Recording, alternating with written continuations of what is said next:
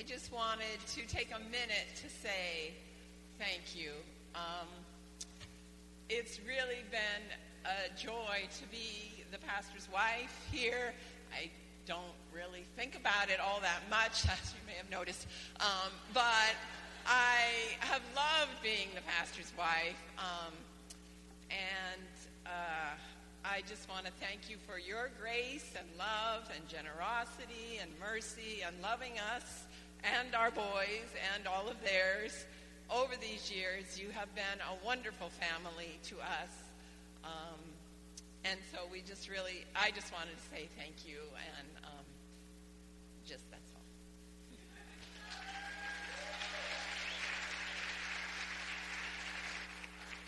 Cool. Okay. Wow. Now my heart really is going to explode. It's just so full. They told me I only had an hour today, so, yeah. I love it when other people besides me go long. I love that. I just love it.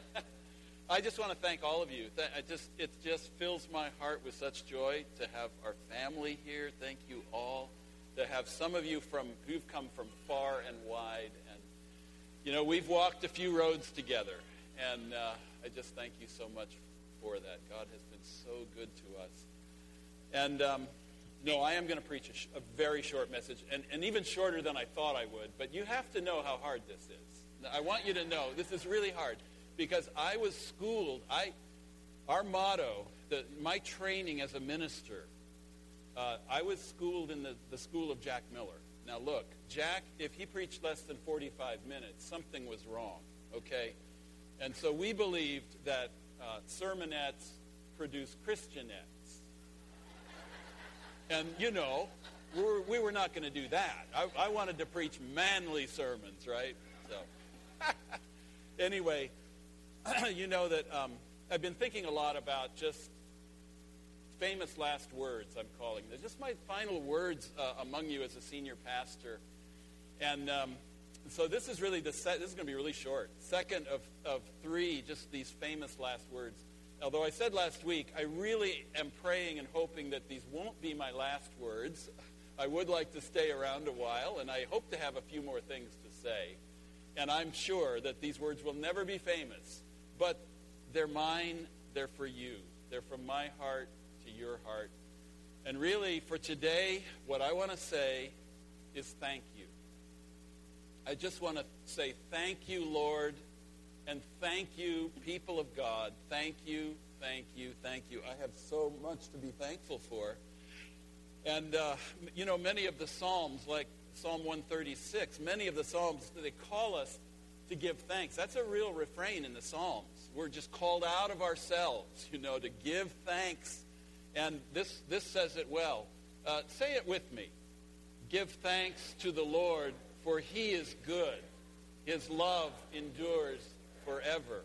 And that's life in a nutshell. That's the gospel in a nutshell. That's everything. The Lord, he is good, and his love endures. And I know that's true. And this is one of those psalms that has a line that repeats at the end of every verse. And we sing songs that way, too, sometimes like we did today. We sing the same line because, it takes a while for us to get it. And this is like that. In Psalm 136, 26 verses, so 26 times at the end of each verse, it says, his love endures forever. Oh, what was this psalm about? Wait.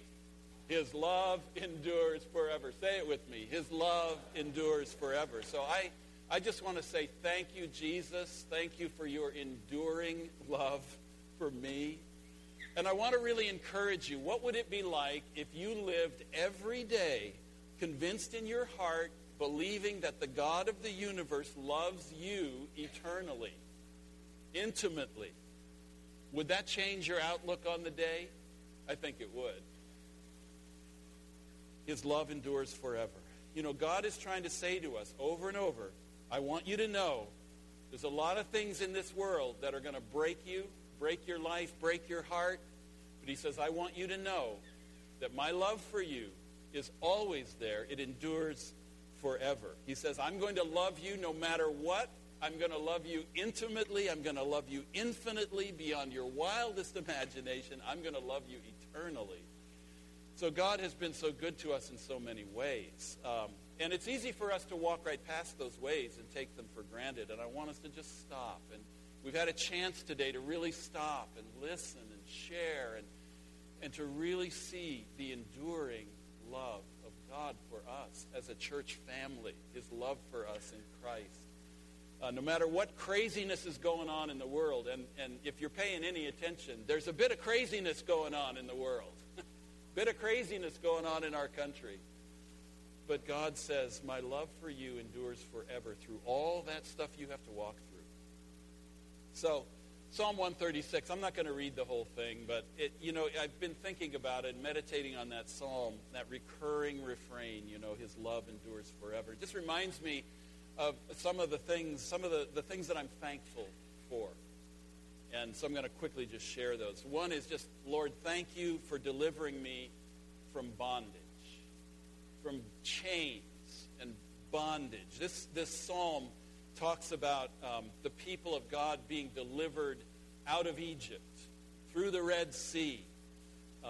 And it says, he remembered us in our low estate. Have you ever thought about that? Have you thought about that lately? He remembered us in our low estate and freed us from our enemies. And say it with me, his love endures forever.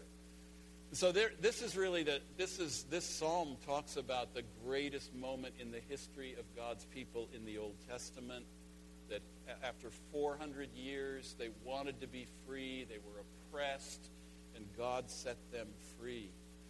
And they look back to that moment over and over and over and over in their history. That's the time. And that was really a picture, wasn't it? It was that time when the blood of the lamb was slain in all the homes of Egypt. And that blood was sprinkled on the doorposts of the home. And so the judgment passed over. It passed by. And that was really pointing all of us ahead to what Jesus was going to do. That he was, as we sang, the Lamb of God. And he was slain, and his blood was, as it were, sprinkled on the doorposts of each of our lives. It's there, for all of our sin, all of our wrongdoing, all of our thoughts and our words and our actions that were self-serving, that were against God. All of the omissions, the omissions that when we failed to do the good we should have done, for the glory of God, and we didn't. And Jesus said, let me pay for that. Let me pay for that for you. My love for you endures forever. Let me pay for that for you. And so that blood on the doorpost of our lives, we put our trust in Jesus, and we're cleansed. And then we realize that he's alive, and he's leading us, and we follow him, and he's deciding where we go, and he knows what he's doing. And so we need to just always be stopping and saying, I need to remember the one who has delivered me, who paid that price for me, to set me free. It's so important to live free. That's not just a state motto somewhere. That's important for us as we follow Jesus.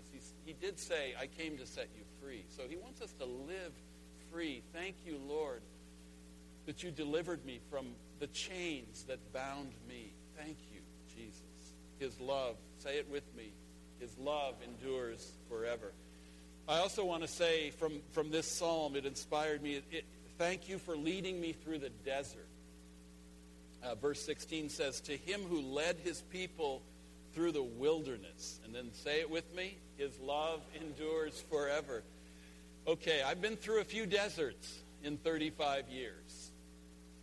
And I know that most of you, if not all of you, you have experienced God's presence in the desert. His hand leading you toward hope, toward renewal. And we walk through tough times, all kinds of deserts. It could be a relational desert, a financial desert, a medical desert, an emotional desert, a spiritual desert, all kinds of deserts. And you know what it's like. You feel dry, you feel parched, you feel deep into your bones like, am I ever going to get through this? And you're not sure you will. To him who led his people through the wilderness. In the 40 years that Israel wandered in the desert, God never left them. He did some of his greatest miracles, greatest wonders while they were in the wilderness. Manna from heaven, water from the rock. This is our God.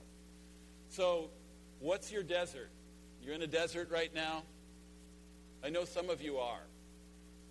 And I'm also sure that if you're not in a desert right now, I can tell you something. You were in one a while back, or you're going to be in one soon. The deserts are everywhere in this world.